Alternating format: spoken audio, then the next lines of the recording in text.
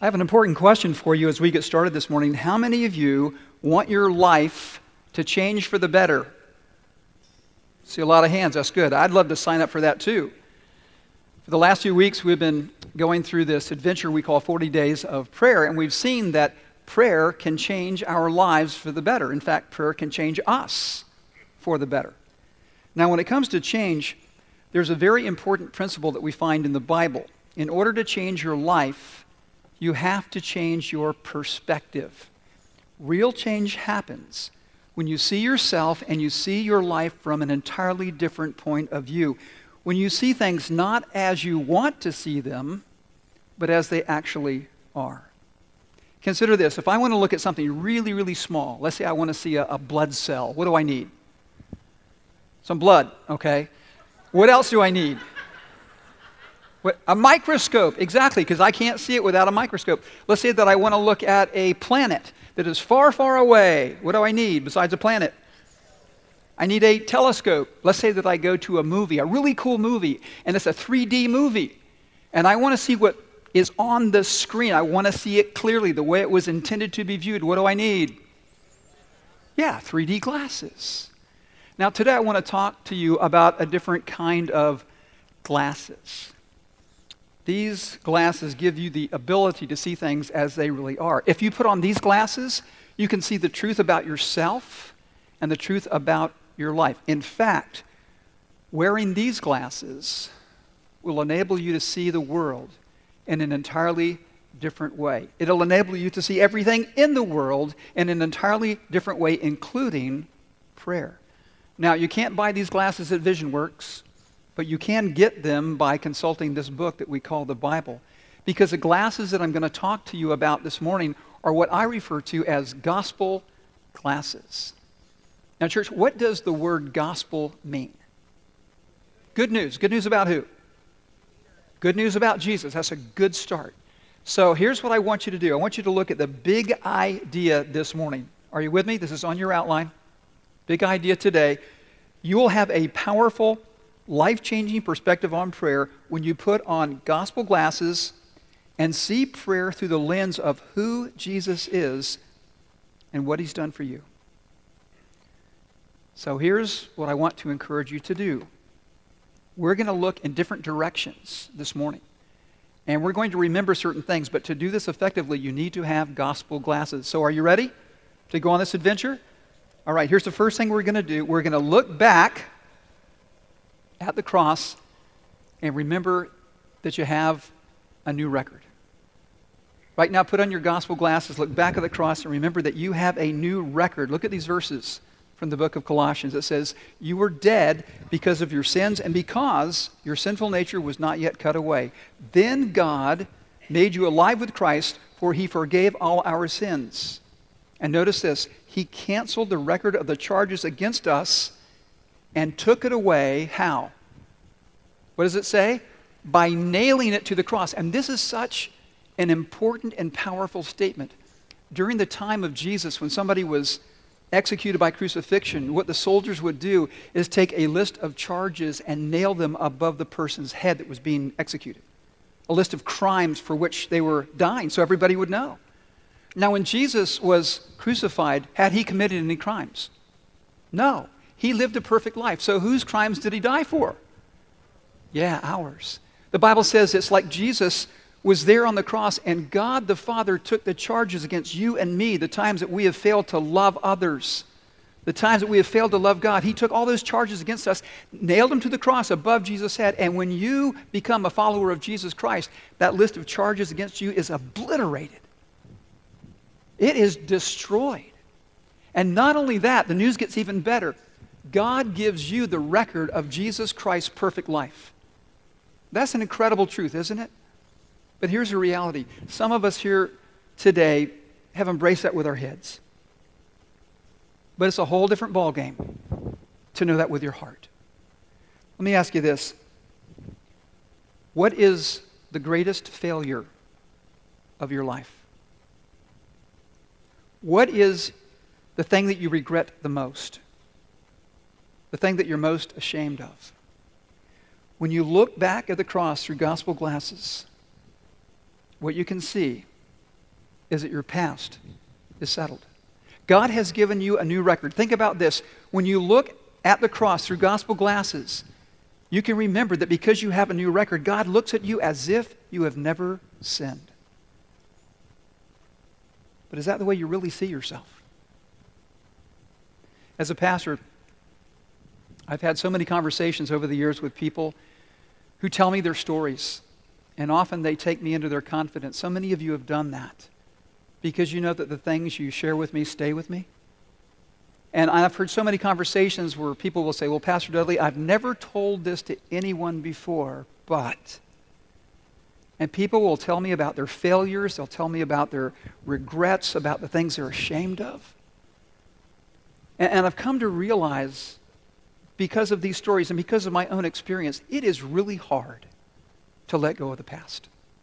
It is really hard to get past our failures. It's hard to let go of those regrets. It's hard to not beat ourselves up. But when you put on your gospel glasses and look back at the cross, you can remember that you have a new record. And listen, church, God doesn't want us to live in the past. He wants us to move toward the future that He has designed for us. It's like a baseball player said, you can't steal second with your foot on first. Makes sense. You've got to let go of the past and move toward the future. How do you do that? You put on what? I'm going to be saying this a lot. Yes, gospel glasses. Exactly. Now, when you put on your gospel glasses, what difference does that make in terms of your prayers? Well, look at this statement on your outline. This will help you pray with gratitude. It'll help you pray with gratitude. This past Wednesday night, I was talking with our middle and high school students about becoming a more joyful person. And one of the topics that we addressed was complaining. Now, I know that none of you ever complain, but for the people you know who complain, people who complain about the weather, it's too hot, it's too cold, or traffic, or the food in the restaurant didn't get there fast enough, or friends or family or homework or teachers, none of you ever complain about those things, and I get that. But for the people you know that complain, what is the cure for complaining? To be grateful. To be grateful. One of the things that we're doing in our small groups, our 40 Days of Prayer small groups, we've got these really cool notebooks that we're using, prayer journals.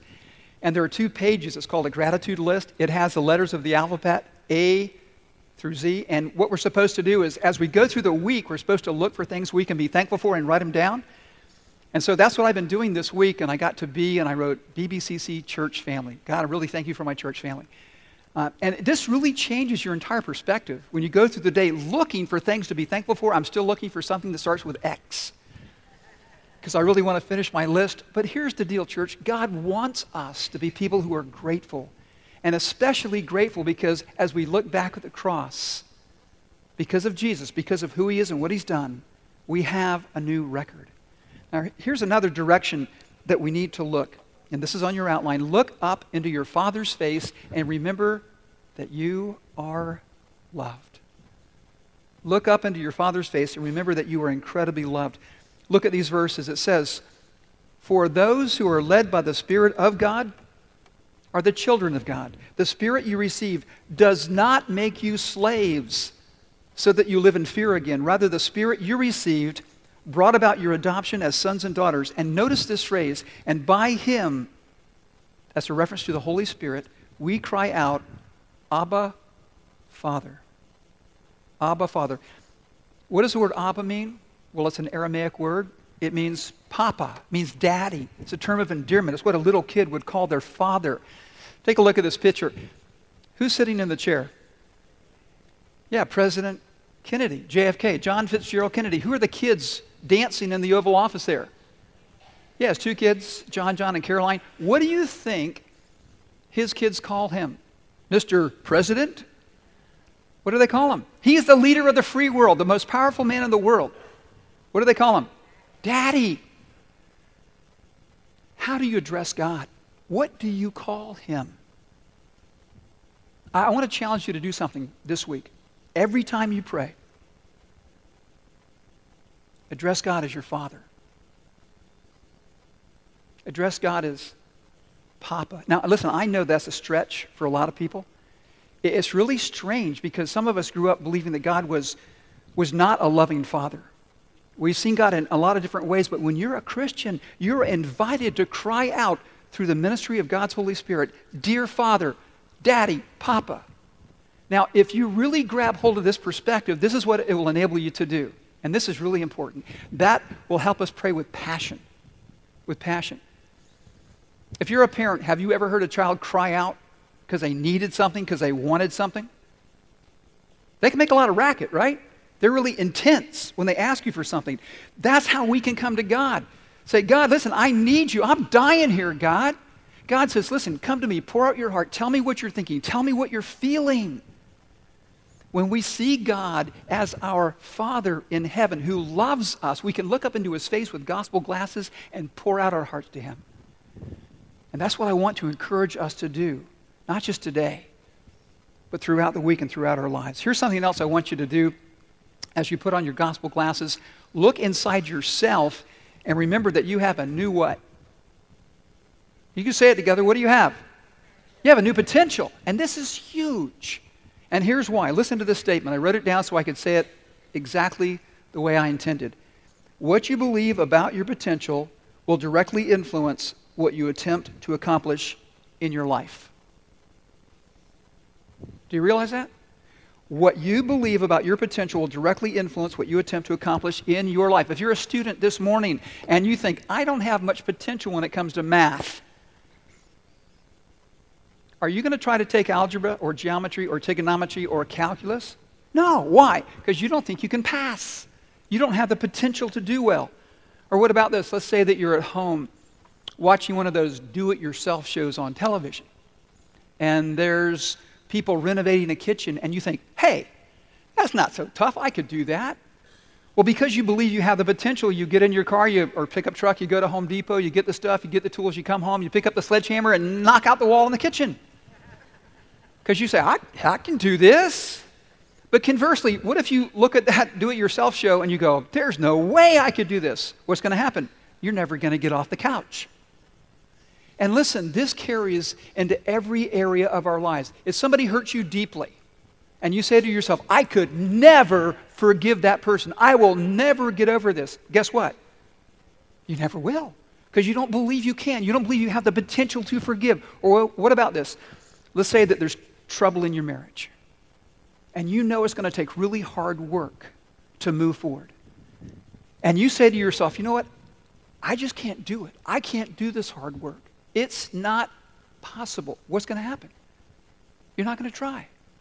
Because you don't believe you have the potential to do what's necessary to save your marriage. Or what about this? Let's say that you're struggling with an addiction.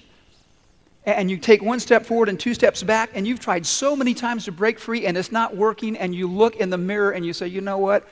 I can't do this. I don't have the potential to break free. What's going to happen? You never will.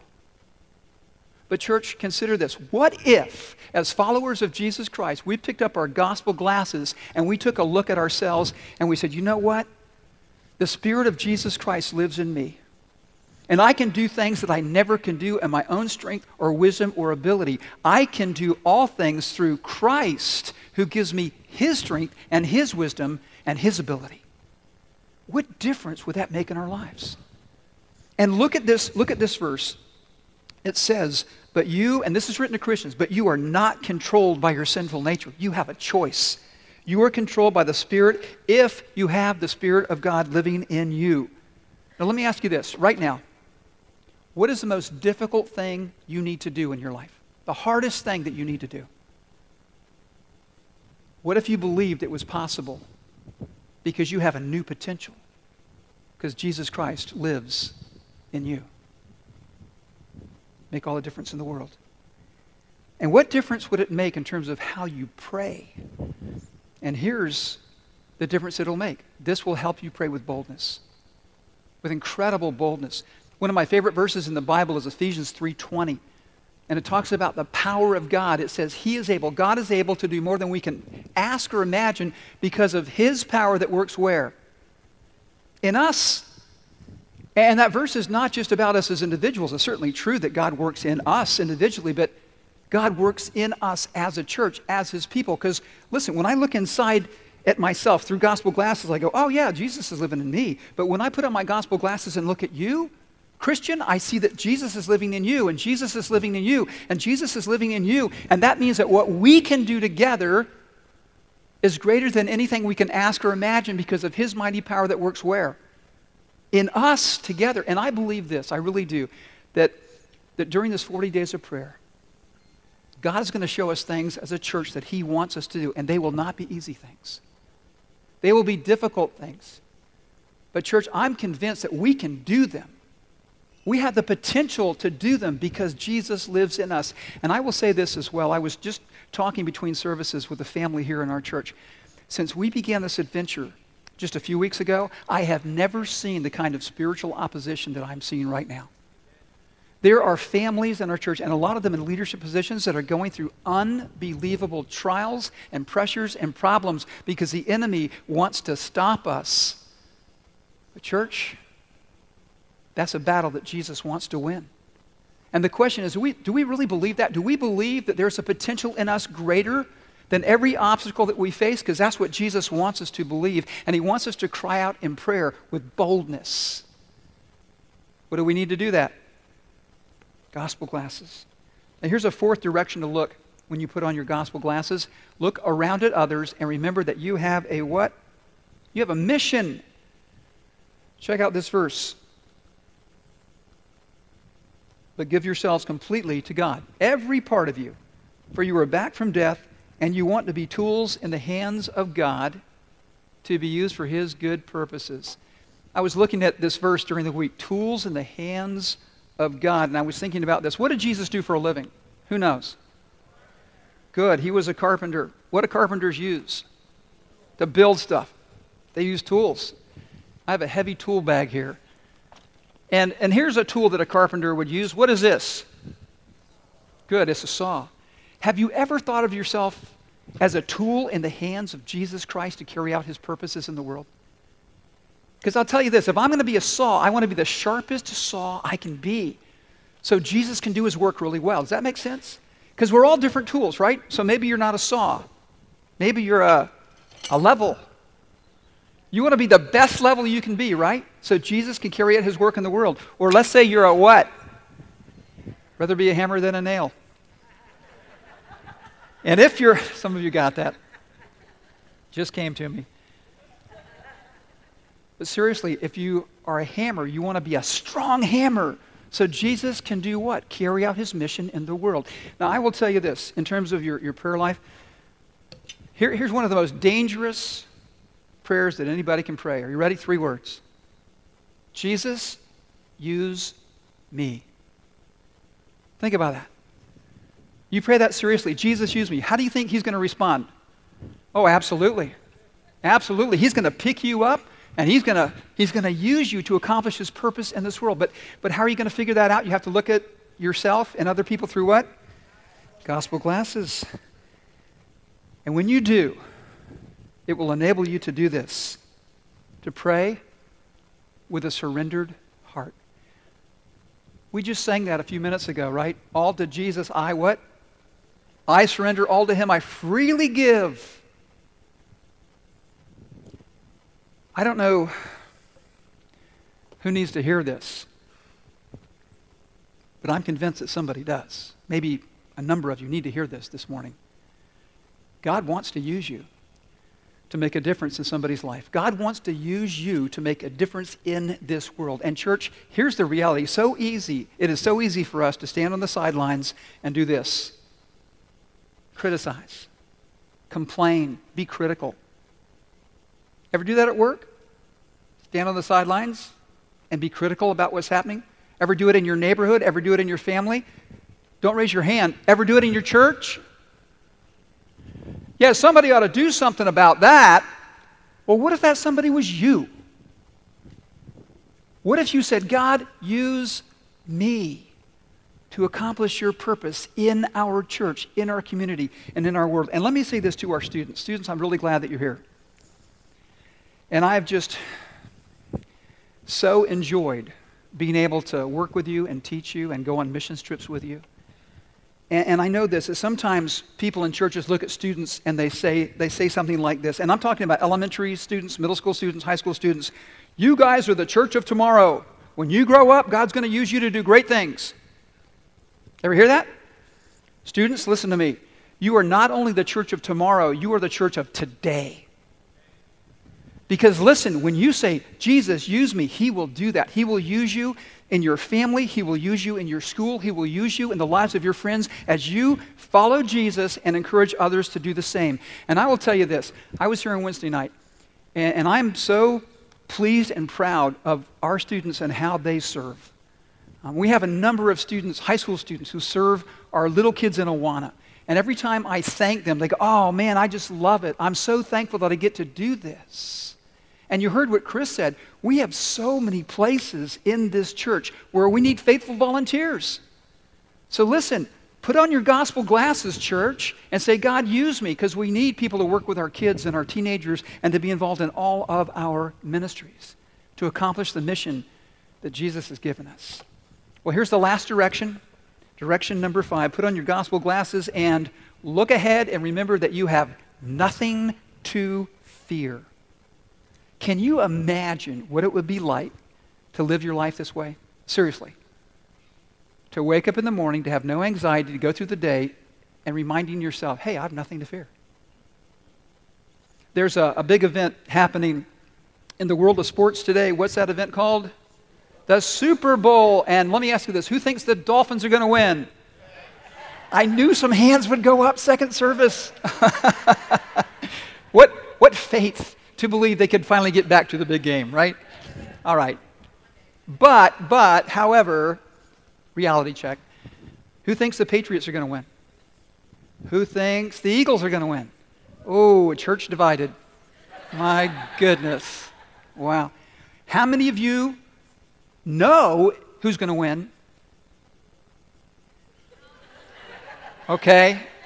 Sorry to burst your bubble, that no one in this room knows who's going to win. Well, let me qualify that. There is somebody in the room who knows who's going to win, and who is that? God knows. Now, follow me on this. Why does God know who's going to win? Because He knows all things. He knows the future. Why does God know the future? Because He's already there. Really, think about this. Everything is like the eternal present to God, whether it's past, present, or future. It's all the same to Him because He is not bound by time. So often, we look at the future and we're afraid. You ever feel like that? You know, you worry about what's going on in the world. You worry about what's going on in your family, with your finances, with your kids. I mean, there's so many things that cause us to be fearful. I was thinking this week about an experience that I had when my daughter Elizabeth was in high school. She played volleyball, and her team was very good, and they went all the way to the state championship. And this was a big deal. You know, the families caravan to the game, to this big tournament, and it came down to the last game. They were losing. They were behind. And if they lost one more point, it was going to be the agony of defeat. And so as fans, you know, moms and dads and brothers and sisters, we're on the edge of our seats. You know, we're just, you know, wringing our hands, our stomachs are in knots, and your hearts are beating fast, just hoping that somehow they can, you know, keep going and not make a mistake and win the game. And that's exactly what happened. They pushed through, they win the game, they won the state championship. And I'll tell you what, I was so relieved. Now, after the tournament, the coach actually gave all the families videotapes of the state championship. And it was about a couple of years after that I was home on a Saturday and we were going through some old videotapes, and I thought, oh, look at this. This is the championship game. I think I'll watch it. So I pop it in it was a VCR back in the day. And so I'm sitting here watching this tournament, and it comes to the last game, and they're losing, and they're 1 point from being disqualified and eliminated, and I'm not nervous at all. I mean, I got my feet up, I'm eating popcorn, I'm smiling. Why? Because I know the outcome. I know how things are going to turn out. So when it looks really bad, I'm not worried. Hey, it's okay, they're going to win. Do you realize that's how God sees your life? He knows what's going to happen. And He not only knows what's going to happen, He's in charge of what's going to happen in your life and mine. Listen, we don't know what God knows. We can't see what God sees, but here's what he wants us to do. This is what God says to us. Trust me. I got this. I got you. You're in my hands, and there is no better place to be. But here's the question. In order to really have that perspective, what do you need? You need gospel glasses, and here's why. The gospel tells us that God's in charge of all things, including the future. Think about this. When Jesus is dying, when he's hanging on a cross, how was it possible for his Father to look down from heaven and deal with the death of his Son? And I believe the answer is this, because he didn't just see what was happening in the moment. He saw what was happening in the future at exactly the same time. Do you realize that? So he knows, yeah, Jesus is going to die, and he's going to be buried in a tomb, but he's going to come back to life. And because Jesus did those things, because his Father can see the future, God, at that very moment, I believe, saw what was happening here in this church. He saw the lives that would be changed because of the death and resurrection of Jesus Christ. Church, same thing is true in your life and mine. God sees our pain. He sees our suffering. He sees our pressures and our problems. And he knows what he is going to do to work things out for our good and for his glory. Look at this verse about living without fear. This is God talking to the people of Israel and to us. He says, don't be afraid, for I am with you. Listen, some of you this morning really need to hear this message from God. God's speaking to you right now.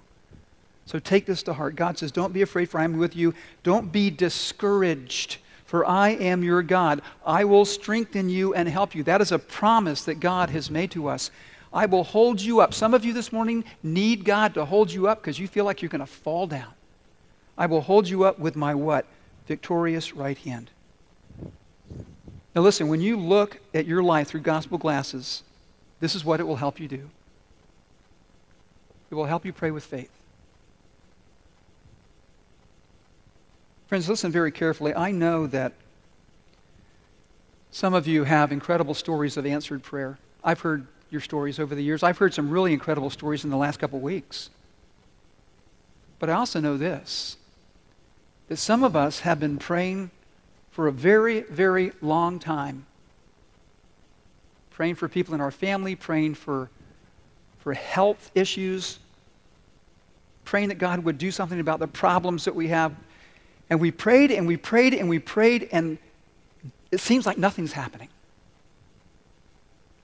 I've been praying the same prayers for decades, and I have not seen with these eyes God do one single thing.